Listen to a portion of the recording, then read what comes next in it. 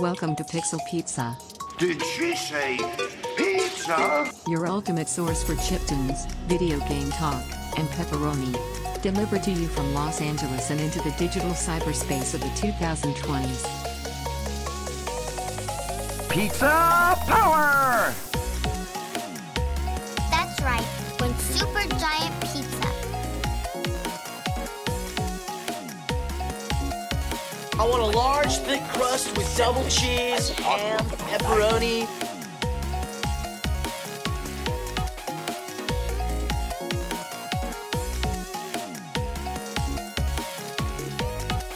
Hey, where's my pizza? Pizza time. Welcome back to Pixel Pizza, my friends. A bit of a late episode this week. It's launching on a Saturday rather than a Wednesday or a Thursday. That is because I am recording 2 episodes this week. The first one was with an upcoming guest. I won't spoil. They have a game that is coming out, and they had some announcements about that game that are not yet ready to be revealed. So, for those reasons, I cannot post the episode until later in June. But it's going to be a really cool one, and I am excited for you guys to hear it, and stay tuned on that one. But this week, you are not going hungry for Pixel Pizza. We have an equally fantastic, awesome, hilarious guest you won't want to miss, and that is Ruby Innes from Kotaku, Australia. You may recognize her last name because she is the sister of our beloved Jake Innes of Gaming Cult podcast fame. So, this one is going to be an awesome podcast. Hope you enjoy it. And without further ado, let's go to our first song of the episode from our chiptune artist of the week, BC Likes You. And I like you too. I like BC as well. And the track is called Vector Grid Wrath. So let's hit that one. See you soon.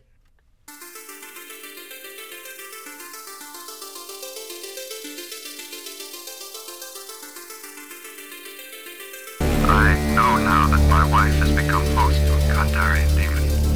I fear that the only way to stop those possessed by the spirits of the book is the act of bodily dismemberment.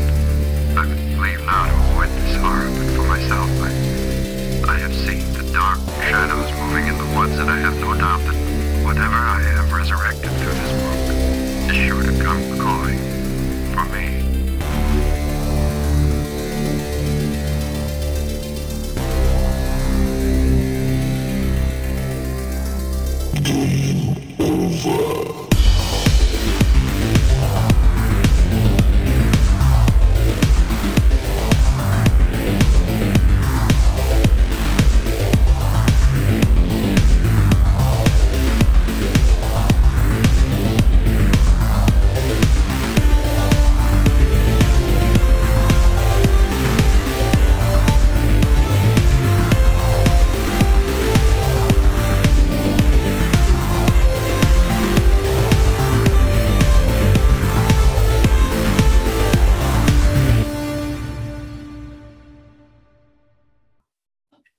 Welcome back to Pixel Pizza. You just listened to the track Vector Grid Wrath by our artist of the week, BC Likes You. And now we are here with our highly anticipated guest for the episode.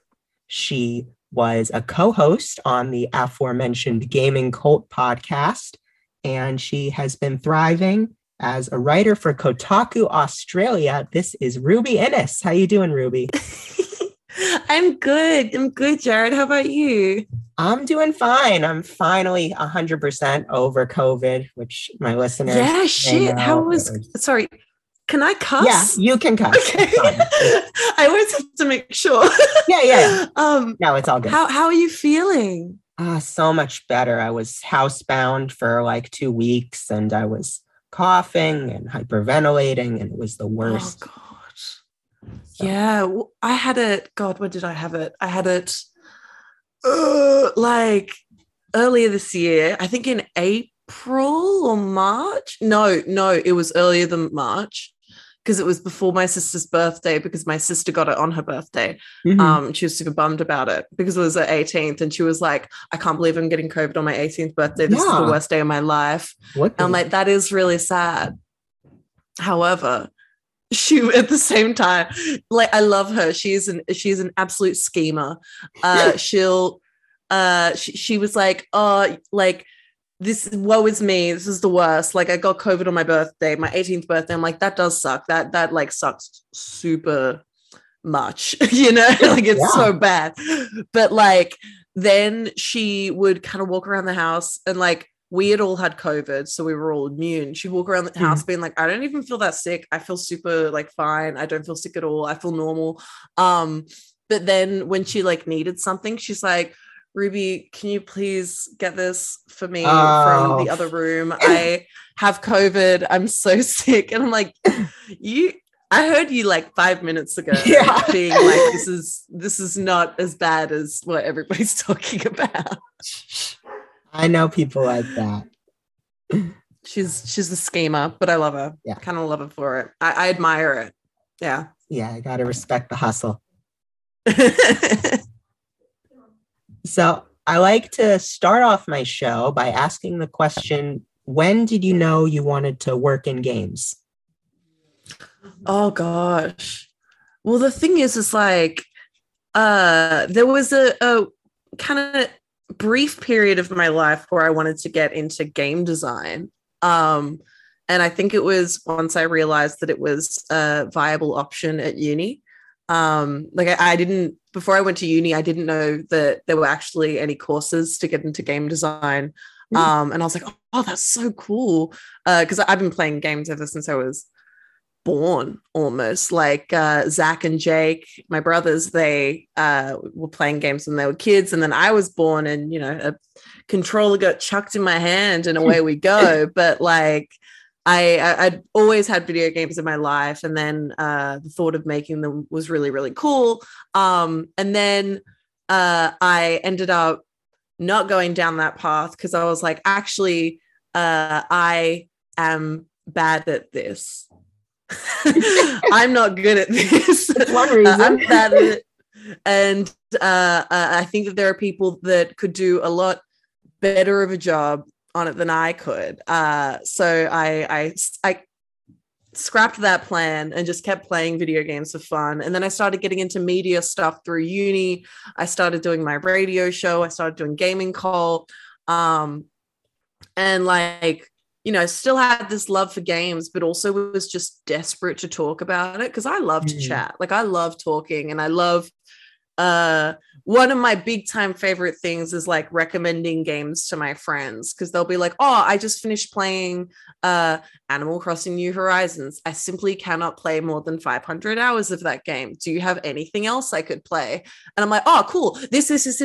Like, it's very exciting to me. I love doing that. I can't tell you how many albums, games, TV shows that I started getting into because of like all you guys' recommendations on gaming. Yeah, we're big media heads. Like we've been playing games ever since we were kids, and then like it's cool because Zach, Jake, and I took such kind of different routes in terms of what media we enjoy. Like, which was just really neat. And like Zach gets super interested into very specific things, and Jake has this like really cool coverall but like in-depth knowledge of incredibly niche things, which is like awesome. And then little old me, like my specialty is fucking 2-hour gameplay pixel games, like just like little bits and pieces and random stuff that I find online, and just I love it. And then the mixture of that is games that flopped despite actually being quite good. So it's like like I've put so many friends specifically onto Ni no Kuni 2, which they didn't even know came out. Yeah. And it's like one of my favorite games of all time. Like I loved the first one, but the second one had so much that you could do without it feeling like there was too much going on. And so when I would like tell my friends about it, I'm like, please play this game. If I ask you to play anything, it's this one. I mean, I asked them all to play Undertale because I'm a crazy person. And I'm like, if I have to live in my shame of being a, huge, sad Undertale fan, then so do you. All my friends have to play this game. Okay. But like, I was getting into media, doing radio and podcasting and stuff. And in terms of video game media in particular, I'd been doing Gaming Cult for a while. I'd started doing like video game stories and recommendations on my radio show, while also being a big loud freak on Twitter. And then I was approached about the Kotaku Australia job, and I didn't even like, this is going to sound horrible. I didn't even know it was going. Like, wow.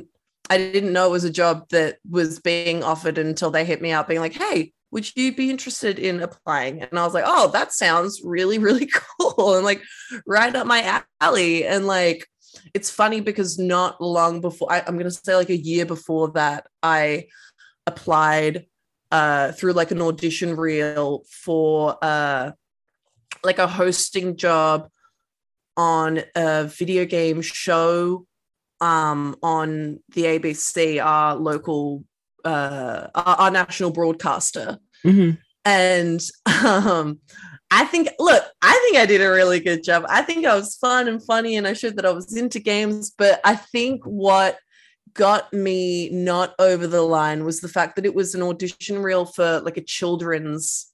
It's like aimed at kids. Oh, okay. And I thought that it would be funny. I look back and I realized that probably whoever watched that probably was like, what? Why would she say that?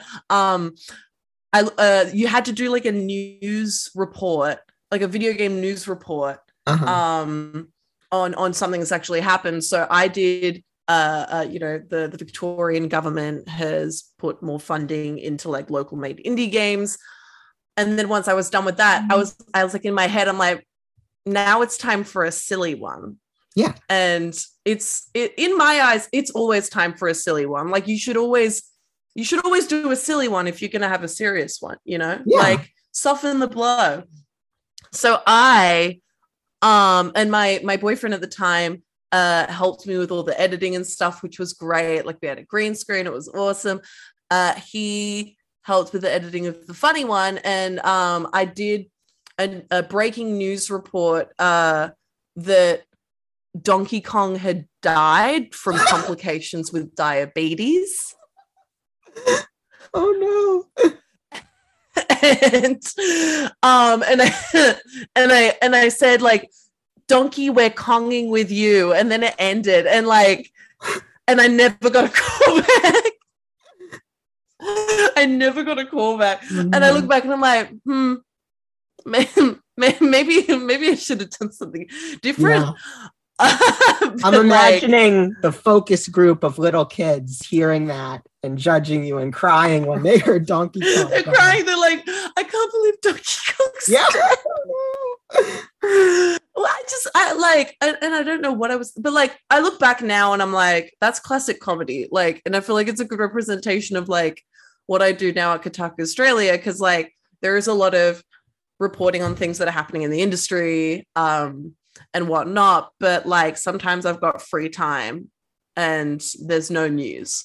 And so I have to write something. And so I'm like, I'm going to find something so stupid and I'm going to write some absolute doo-doo garbage about it. And it's fun. Yeah. Like I read that one you did recently about like the Embracer Group acquisition. You were just asking, where's Gex? Yeah, well, it's an important. Okay, everybody's talking about Deus Ex and Tomb Raider and yada yada yada. But you know what? There were hints at a new Gex game coming out not that long ago, and there've been whispers about Gex. There've been little bird chirps about Gex going around for a while now, and suddenly the Embracer Group comes along and buys all Square Enix's Western studios, and nobody wants to talk about Gex. Nobody wants to talk about Gex. So I'm brave. Yeah, I am a brave soldier laying down my life to talk about Gex because everybody else didn't want to talk about Gex. A hero to geckos everywhere. Exactly, especially geckos that love television. That's right. So, but I think I didn't probably answer the question. But basically, I just got offered the job, got offered to apply, and I was like, why not? And it was kind of just like, the bottom line is I fell into it. I fell into my job, much like I've always just fallen into video games related media, which I love because I'm a clumsy person. So like, it's unsurprising that I just trip and fall into games media. But like, I mean, to be fair, I'd also been working for 5 years on radio and doing the podcast for even longer. But like, the answer to that question is it was on accident, but also exactly what I wanted to do because I love talking about games all the time. Yeah, sometimes the answer has been staring you in the face the whole time. You don't even know. Exactly. So anyway, please go on. Yeah. So, I mean, how did you feel like you developed your voice as a writer, your sense of humor that you bring to your articles?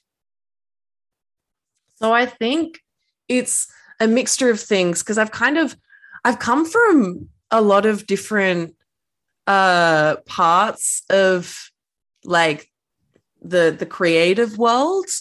Like I think a really big part of my work at Kotaku is my art, my drawings and stuff. Like I bring a lot of that in, and that started, when I was a little baby kid, started drawing, but then I was doing my comics just before I started working at Kotaku, and like that's a big part of what I do there. But also like I think when it comes to like how I developed my writing style and stuff, it's like I was writing in like sketch comedy performances for like 3 years before that, and had been doing kind of goofy, silly writing here and there in between. And then just with radio and with the podcast, like I kind of developed a very like conversational tone in my writing because I had to, because I was going to be saying it out loud on air. Sure. So like the way I write is the way I talk. And when it came to doing writing for Kotaku, because Kotaku Australia, I feel like Kotaku US is the same. But Kotaku Australia in particular, their writing is very conversational and very like it's like you'd be reading a message from a friend that has correct grammar and punctuation and is passed by an editor, but like reading a message from a friend telling you about something that's happened recently and putting a little fun, goofy spin on it. And like, I feel like that's come from just like me dipping my toes in so many different like creative and media mediums, because I'm never satisfied with doing just one thing at any given time, because I need to fill my time up at all times, or I'm stressed about how much time I have. But at the same time, I'm also stressed about how much time I do not have. So constantly stressed, but at the same time, I can't imagine it any other way. That's good. In my experience, did do some journalism for a while, and I felt like I sort of had to bend over backwards to adapt to like the brand voice that like a site or two was going for. They wanted it to be like, little like snarky and biting, and that's not like my natural way of doing things. Me neither. Like look, not to toot my own horn, but I'm a little sweetie. Like I'm nice, like, and I try and be nice and spread positivity and stuff like that. And like, it's there are times where I feel like it's expected for me to bite back, be a little bitchy, and like I'll do that every now and then. But like my writing, because my degree is in radio, and through that had to do like a lot of journalism stuff, and it was all very like formal writing, and that was just absolutely not my bag at all. Like I can do formal writing, I just don't enjoy it, you know? Like I find no joy in doing like, I don't want to say serious journalism, because it's discounting what video games journalism is. It's like, I think every video games writer has a different tone. Sure. And some are really good for very specific types of stories. And like me, I know who I am. I'm a goofy guy and I'm very nice. And the way that I talk about things is very casual, and that's exactly the type of vibe I'd like to give off all the time. But it's hard as well, because I think there's like this expectation of like, oh no, we need to take video games seriously and take video game journalism seriously. Thank you, Zach. No, all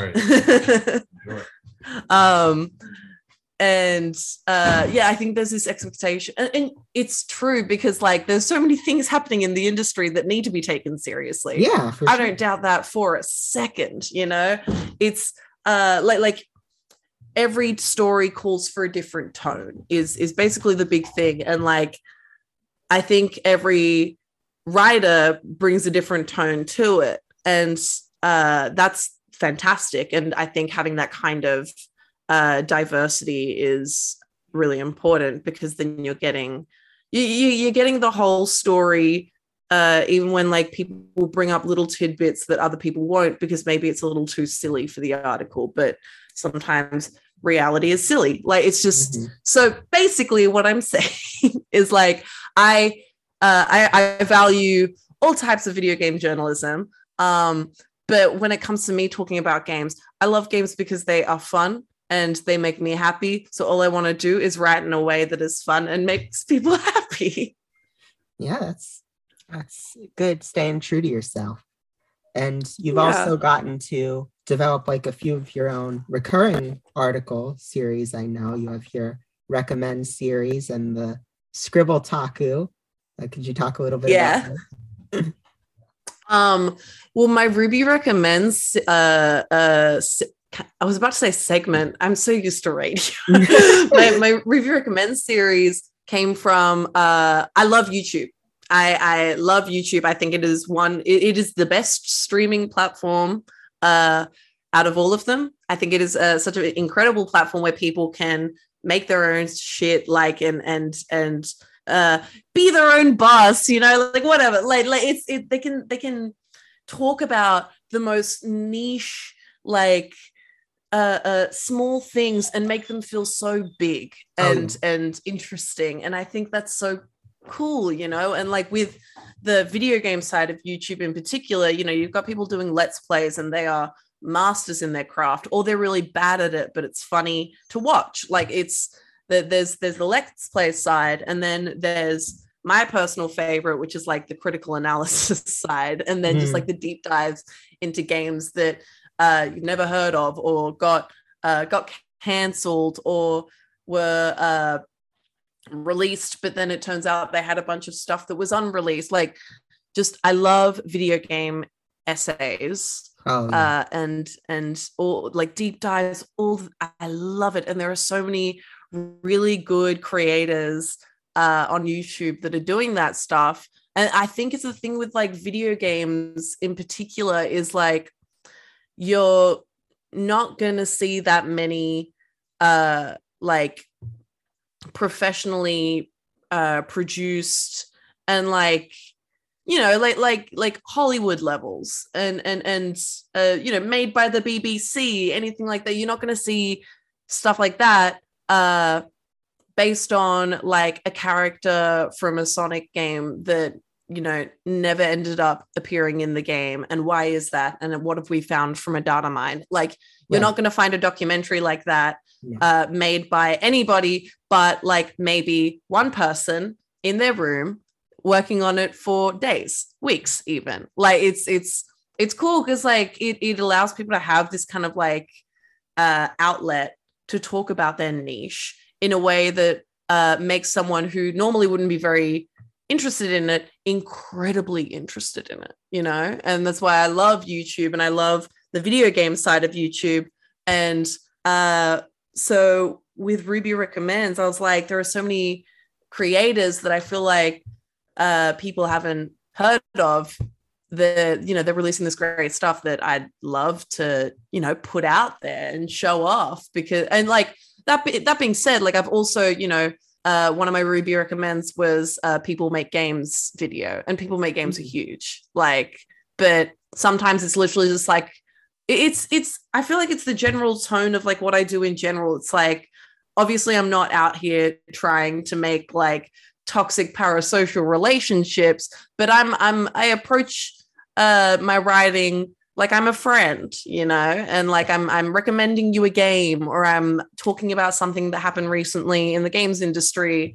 And with Ruby Recommends, it's like, oh, I saw this really cool YouTube video, you should watch it, it's 3 hours long. Like it's like I just love doing it, you know, like and it's and at the same time, like I don't think I'm like this you know, absolute pariah who's like you know, helping the little guys, I'm the best. Like, no, it's literally just me going, this is a cool YouTube video, you should watch it. Because it's like, I need to tell somebody about it, and now I've got a job where I can. Right. And then Scribbble-taku is like it's an old Kotaku thing that started like in the early days of Kotaku Australia, and it's kind of just been like passed down ever since. And it went away for a bit, and I was really bummed about it, because I'm like, well, it's Scribbble-taku, like it's fun, like and I draw, so like I wanted to find some other way to bring my drawings into the website, because like I was doing, you know, like featured images for some articles, and I was doing whole articles that were surrounded by my silly drawings, but like having like a regular thing means that I can keep practicing and keep drawing and having fun. And Scribbble-taku was kind of perfect for that. So I brought it back. I originally brought it back and tried to do this thing where I would draw either like video game characters, or like celebrities related to video games, or just like celebrities related to pop culture, because I think the first one I did was Werner Herzog. I would draw their face onto Kirby's body. And it was fun for me, like, because it was really silly. Like, I just draw this hyper realistic face on the, you know, the soft round body of Kirby. And it got to a point where I think one commenter was like, this is getting kind of boring. Like, you're just drawing a very obvious face onto Kirby's body. And I'm like, you know what? It hurts a little, but at the same time, I'll take it as constructive criticism, and I will figure something else out. And so that's when I started doing 2-panel comics as Scribbble-taku, and basically people have to guess what the game is based off of the comic. And like the vast majority of the time people get it right, but every now and then they won't. Nobody will guess it. And it's like, sometimes, like the last time nobody guessed it, it was a really big game, but I just feel like I was too vague. It was Journey, and like I drew like a picture of you know, it was a guy wearing a red cape, and it was you know, in the dunes, and he honked. He did like a musical honk, because in my mind, in Journey, you would honk, like the other players, right? Yeah. So I was just like, that makes sense to me, but nobody got it. And then the most recent one, I don't think anybody's guessed it still, but it's like one of my favorite games. And I think the problem is that like it's not a super known game. So I was like, I'm going to dive into the indie world and chuck this one in. And it's not like indie to the point of like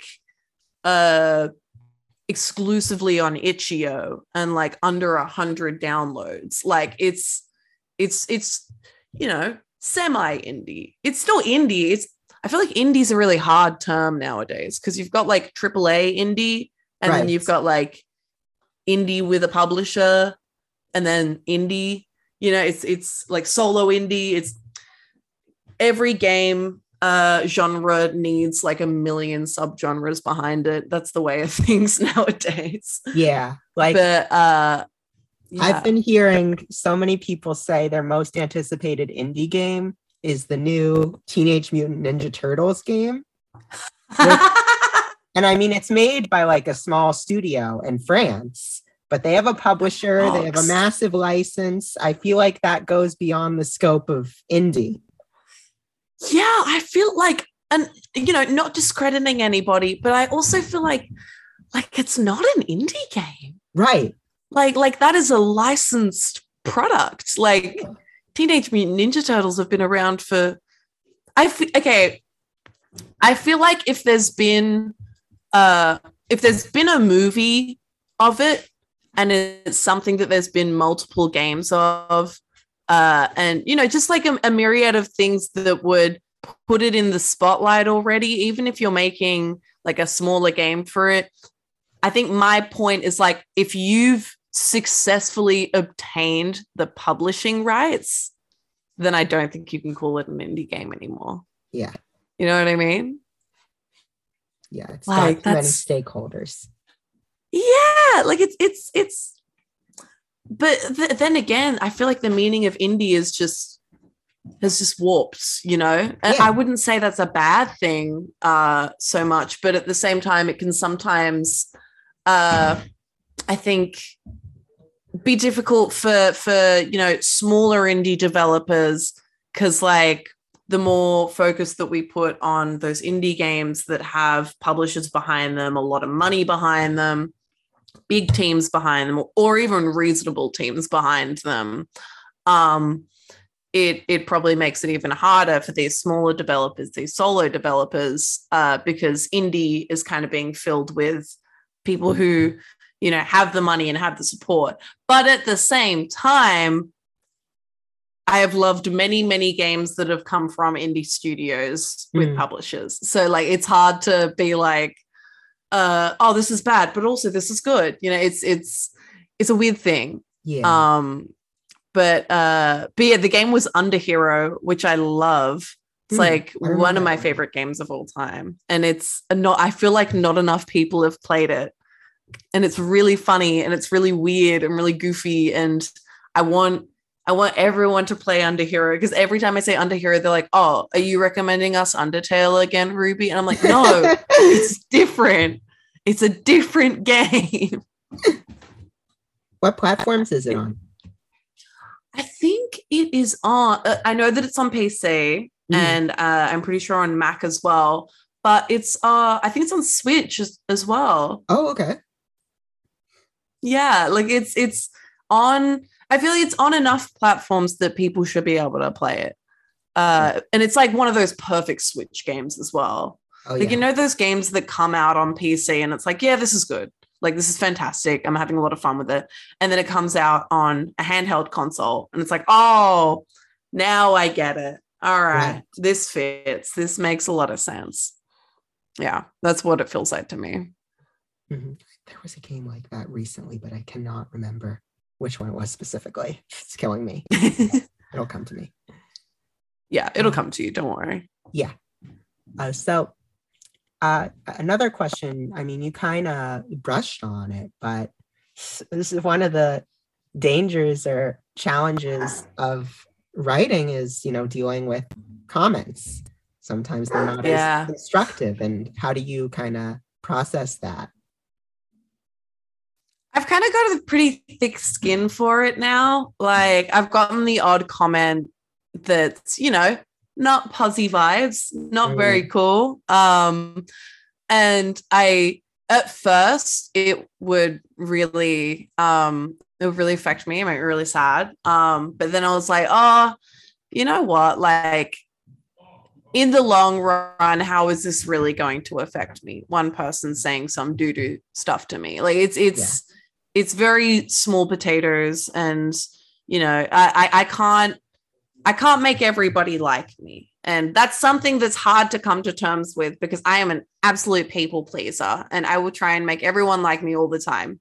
But like, I also have to come to terms with not everybody's gonna like me, and that's okay. And like, I think I knew that coming into Kotaku, because like they and like, I love Kotaku. I've been reading it for years, but like, I know the reputation that they've had for the, you know, for saying stuff that other people wouldn't say, and having those, you know, quote unquote hot takes that other people wouldn't have. And like, I get where people are coming from, where they're like, oh, you know, well, not everything's political. And it's like, yeah, but it's all about like opinion and perspective. The whole world is based off like opinion and perspective. That's what media is like. And then you've got hard-hitting news, and then you've got opinions, and both of those are at Kotaku. And like you just got to go for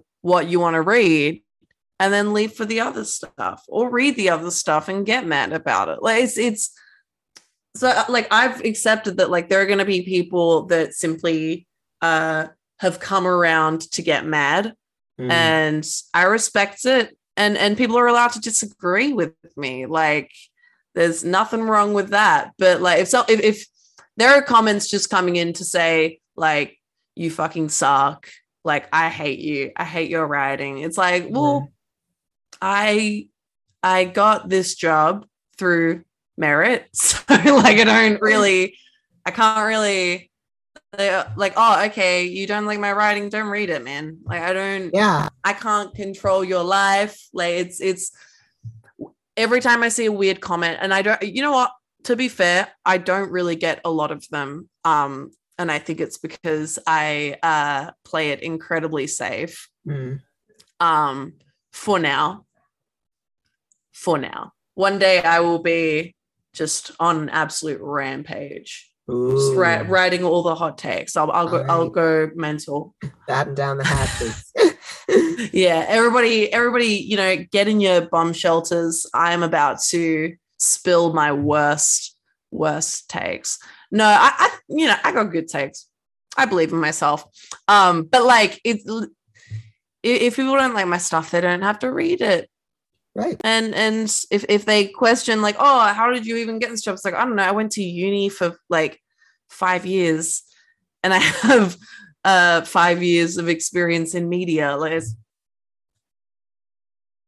it's very strange. But like, yeah, comments don't really get to me anymore, because it's like I kind of just look at them and I go, that's your opinion, man. That's I don't know what to do with the information that you've given me. It's definitely a good way of looking at it. Yeah. So do you think in any way, I mean, I know like this has been a conversation for years, but has video content and social media made like, you know, written print journalism more difficult in any way for you? No, that's a very good question. And like, yeah, it's weird, because it's like you're always trying to find new ways to make written journalism pop, you know, outside of like video journalism and audio journalism, you know, because like videos and podcasts are like a lot more comfortable to consume. And I say that as someone with an audio production background. Like, making podcasts is heaps of fun, and it's also like it's not easy. Like, to make a podcast is not easy at all. But no. like to listen to a podcast, incredibly easy. It's so easy to listen to a podcast. They are fucking difficult to make. Like, it is. You know, I know. Yeah. It's hard. And like live radio, managing that, terrifying, so scary, you know, and Twitch streaming and YouTube, like producing a video, even like with YouTube nowadays, you need to kind of have videos be over that like 10-15 minute mark, or else people aren't going to watch them. Like, those short videos have kind of fallen into the background, and now people want to watch stuff that is super duper long. And I'm not saying 15 minutes is super duper long, but I am saying that 7 hours is super duper long. And I have seen some 7-hour YouTube videos. So like, people want to sit down and watch YouTube, and because it's easier to consume, but it's a lot harder to make. And with writing, with print media, I feel like it's kind of the opposite. And that's not to say, like, I got to save my ass here. Writing is hard. Getting a good writing style is hard, and there's a lot of stuff that goes into getting it published. Oh yeah. But like in terms of writing versus video producing, which includes writing, that's true. There's less to do, and you know, all journalists and all artists and all creatives are equal. They're all equal, all valid. But in my personal experience, making videos is a lot harder than writing. And in terms of consuming them, writing can sometimes be a lot more difficult because, like, if you're reading something that's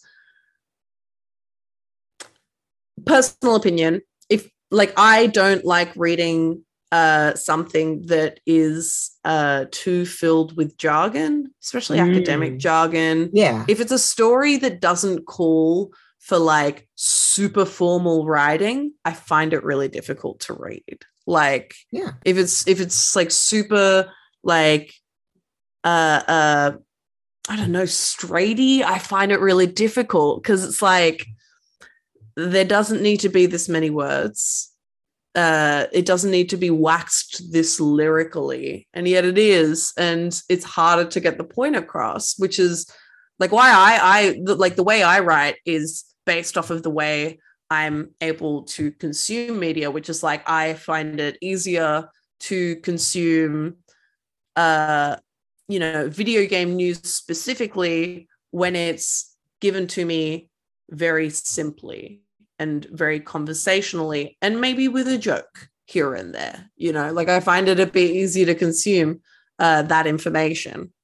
And I feel like with you, I don't know what, I feel like both video and audio platforms and writing platforms, they both serve their purpose in the sense of like, if you're looking for something that's like, got that audio visual aspect or just audio aspect and is more in depth and has a clear tone to it because you can literally hear people talking, I'd say, you know, the best thing to do is go to YouTube. But there are very few times you see news being broken, like video game news in particular, being broken on YouTube before it's broken on, let's say, Twitter or even on a video game news website. Like, it's just a lot easier to get stuff out on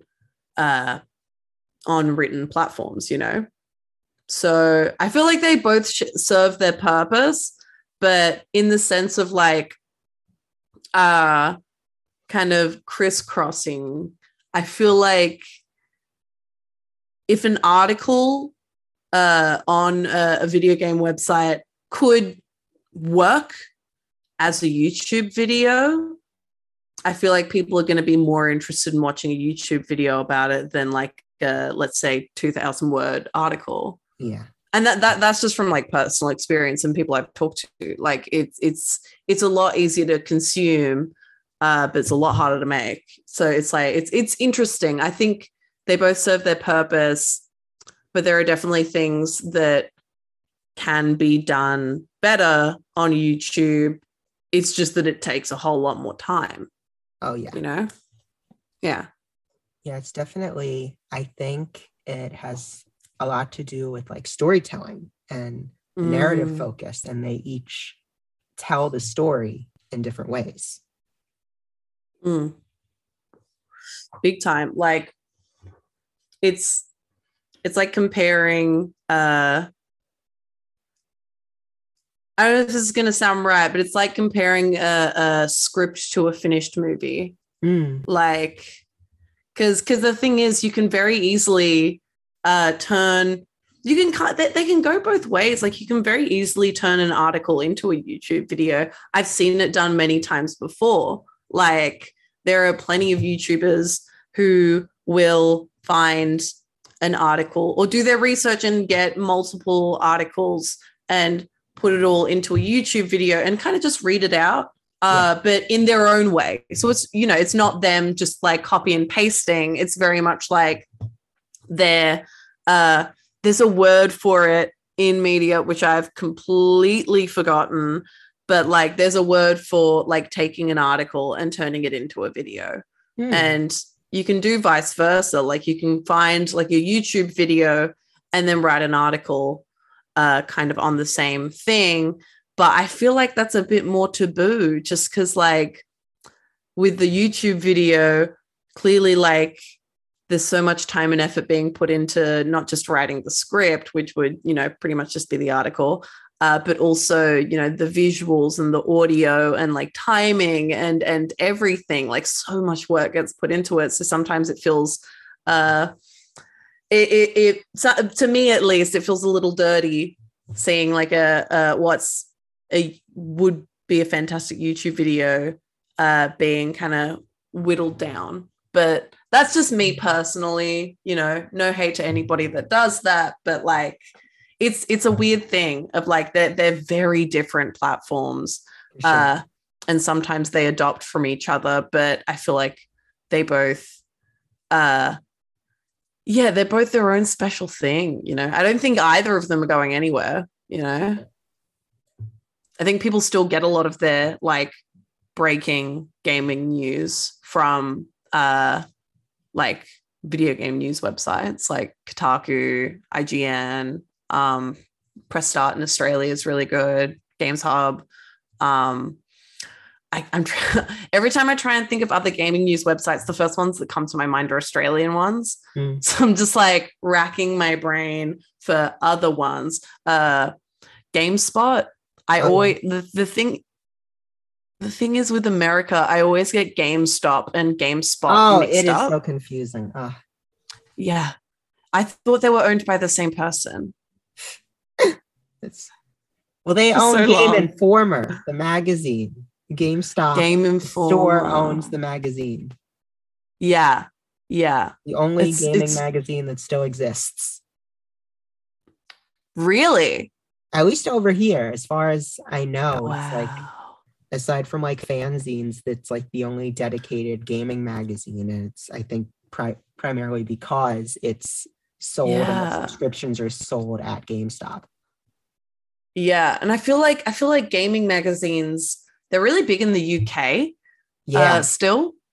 But like in Australia and in the States, they've kind of they've flopped. They've fell off, which is a shame, because like I remember being a kid and getting, I think it was Endgamer, like all the time. Yeah, it's my favorite magazine. And like I loved those video game magazines because sometimes they'd have a demo disc inside of them every now and then. And then that's when I would be like, yes, go insane for it. I recently had, for my college thesis, I wrote about like an old game that I really loved and like did like a story analysis. And I got out of the blue reached out to by a guy in France. And he said, we have this gaming magazine and I'd love if we could translate your article into French and publish it in the magazine. And I was like, I'd be honored. That's so cool. Oh my gosh. Wow. No, that's all. Well, that's the thing. It's like, it's cool as well because it's like you can have this incredibly niche little interest, or not even niche, but you can have this interest in a game or in like a game community or even just like a very specific subgenre. Right. You can have this interest and you know, dive deep into it and think like nobody's gonna think about this the way that I think about this. And then, you know, someone from the complete other side of the world is like, no, I give a shit. I give a shit and I think it's fantastic. And it's cool. Like, you know, the World Wide Web and the beauty of globalization means that, you know, all the things that we think we're the only person that's into it, we find that we're not. and then we can share in that excitement, which I think, it's really cool. It really is. Yeah. So you've also had the opportunity to interview a lot of cool people, developers, recently professional wrestlers. Oh my God. So a question I've always wondered about interviewing people is that oftentimes, like guests will have like a product coming out that they want to talk about. It could be a movie, like talk shows. It could be a game. It could be a TV show. And so when you're asking questions, how do you balance talking about like the thing of the day with just questions that the people want to know? Yeah, it's hard. It's really hard because like a lot of people will come on to talk about a very specific thing. And I think because I've been interviewing for years now with my old radio show and stuff like that. Like that's where kind of my interviewing roots started. And then when I came into Kotaku, I was like, I want to do interviews. Like I want to talk to people. I feel like we're not talking to enough people. Like I wanted to get out there and talk to developers and stuff, especially indie developers. Because the best part about talking to indie developers is that they're so excited. They're so excited to talk about their game. And like all they want to do is just unload. And I'm like, that's awesome. Because like it's so cool seeing someone so passionate about something that they've made. And that's why I love talking to indie developers. Exactly. But like sometimes like with I feel like it's a case by case basis. Hey, so like with indie developers, I will let them talk about whatever they want. Like if they want to talk about their game, if they want to talk about how they started, like I will let them unload. It's so funny the amount of times I've been in an interview with an indie dev and they've been like, how much do you want me to say with each question? And I'm like, say as much as you want. Like, don't hold back. It's very like this fear of like, oh, I don't want to come off as like, I don't want to be too much. And like, I don't want to, overload you with information. It's like, no, overload me. That's the point, is like, we want to learn about what you're making. Like it's this fear that I feel like big developers don't have. So like, it's very interesting. These big developers have a lot of media training and stuff. And a lot of these indie developers don't have media training. So you kind of have to work with that as well. And like ask safe questions, but also make sure you're not like pushing them into like my whole thing is like no yes or no questions, only questions that people can elaborate on. Absolutely.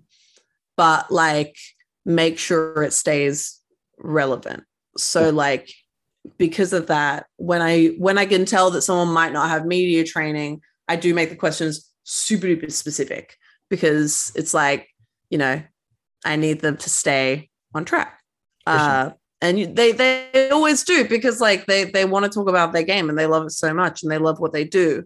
And it's fantastic. But like I think with interviewing people who come on with a purpose, it's very much like you need to take control completely and like ask a question and make sure they stay on it. Like and not in like a brutal way, of course, but like if like something I would love doing with someone who's very clearly media trained is like listen out for things that they're saying and then grab onto something if I feel like it can further relate to like what I'm planning to talk about. Like with this pro wrestler interviews that I had, the last wrestler that I talked to, Toni Storm, she was an absolute sweetheart. But she was openly like, I'm not a gamer, which is like, fair enough. You don't have to be, it's legal. But I write for a video game website, so I had to find something. But she mentioned that when she was a kid, she used to play The Sims. So the second that she said that, I was like, cool, I'm staying on that, and just started, asking about The Sims and like what expansions she would play, and just going deep into that. And like it's this weird thing of like you have to steer the boat, or else they're gonna steer it, and sometimes you won't like the direction that it's going in. And it's hard because you don't want to sound rude either. I'm always terrified of sounding rude, especially to like a talent that I'm talking to. Like I don't want to, as I said before, I'm a people pleaser. I don't want to upset anybody. So like I don't want to sound like I'm being too demanding. But what people who do interviews realize is like when people are asking them questions, it's not demanding. It's like, it's business, baby, like it's simply how the interview goes. And like, if we got to move on, we got to move on. So I think it's a mixture of like being able to steer the boat, but also knowing that the person that you're interviewing understands that you're going to ask more questions than just what is your product and what does it do, Don't take them totally by surprise. Building on that, I did want to ask, was there ever anything you learned from an interview that really stuck with you? That stuck with me? Oh my God. I did an interview with the developer, I think like the lead developer from Gibbon Beyond the Trees. Oh, yeah. That is one of the most heartbreaking interviews I've ever done. Oh. It was so sad, but like beautiful, because they've made this beautiful game. I'm already about to cry. This beautiful game about gibbons and about, how beautiful they are. It's physics-based, that you fly through the trees and you swing from tree to tree. It's awesome. It's so much fun. But it's also incredibly sad because like they originally started by just wanting to make a game about gibbons because the way that they move is incredibly cool. But then they did their research and realized that like gibbons are facing like, endangerment because of habitat loss and tourism and like all these factors which are killing them. And it's so sad. And God, what was this like when I was doing this interview, he was explaining it to me and like explaining like the research that they had to do and like the non-for-profits that they talked to and what they told him. And I was just sitting there like, oh my God, oh no, like it's so sad. And that stuck with me because like I didn't know shit about gibbons. I just knew that they were like, cool. Like they swing on the trees and they're cool. But then I learned that, they face a lot of really hard stuff in their environment or lack thereof. So like that stuck with me a lot. It was really like, I was like, oh my God, I don't even know how to deal with that. That's rough. But then also I did a really fantastic interview with Andrew. He makes the zine Indiepocalypse, which is such a fantastic zine. It's it's like I feel like I'm using this word wrong. A collation, like a collection. Oh my God, sorry. I like to say that I still have COVID brain. I probably don't, but like it makes up for the fact that I am just spacey. Good excuse to know about. It's like yeah. It's good. Like anytime you feel like you've gotten something wrong, just be like brain fog, COVID. Yeah. But Indiepocalypse is like a collection of indie games that have been submitted to Andrew or made for that issue of Indiepocalypse because they sometimes go by like themes and stuff. And it's awesome. It's such a good initiative. It's an online zine through Itch.io, and it's just fantastic. And really nobody's doing it like he is. So I have a lot of respect for him. And I think the rest of the indie world does as well. Cause like he's basically just like honed in on those experiential games and those games that are heaps of fun, but they only go for like 2-3 hours. And he's like, I want to spotlight those. And it's super cool. And like, I think just his passion for getting that stuff out there was it stuck with me, because it's like I love seeing what comes out of the video game world that isn't just like AAA stuff. Like I like seeing, you know, what people have made all on their own or in little groups, you know, and the fact that, you know, he's got this zine that's been going for quite a while, and it's showcased so much like incredible small talent. Like I admire him so much,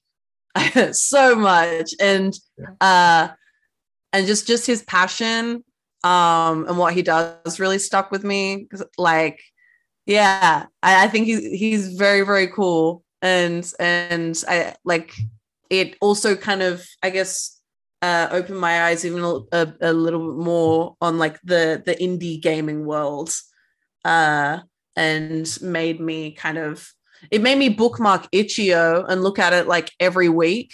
Oh yeah, I can't stop. I'm like constantly going back to Itch.io and like saying, all right, what's new? What else can I get and play for 2 hours and feel like my whole perception of something's been changed? It's a constant fountain of cool stuff from there. Absolutely. Yeah, you've also mentioned that you're really passionate about spotlighting the Australian gaming scene in particular. Are there any like really great up and coming teams there you want to shout out? Oh gosh, that's hard. Hungry Sky is fantastic. They released Necograms. It's a phone game. They released that, it was either late last year or early this year. But like, they're fantastic. I did an interview with them, and they're just really, really sweet, lovely group of people. And their games are really cute, and I think they're fantastic. I feel like there are a lot of solo developers in Australia as well. Like Celestia is fantastic. He does a lot of like really politically charged, like left-wing games that are just so well done. And his most recent game, Scotty Goes to Centrelink, when it blew up, rightfully so, because it's very, very silly and very funny. And so many people were like, you know, because Scott Morrison, our Prime Minister, recently lost the election. And Celestia's game was about him having to go on welfare payments. And so, and the thing is like our welfare system is, you know what, it's better than other countries, but in saying that the bar is low and it's not good and it's incredibly difficult to get into. And the government, the past government made it even harder. So like it's a real funny kind of take on like how difficult welfare is to get onto and to stay on, and kind of looking at that through the lens of like this dead shit prime minister who just lost his job. So like it's funny, a lot of fun, and Celestia makes really great stuff. So he's fantastic. S-Bug Games are really good as well. They made Webbed, which is a little game where you're a spider and you have to save your spider boyfriend who's been taken away by a bird. They are fantastic.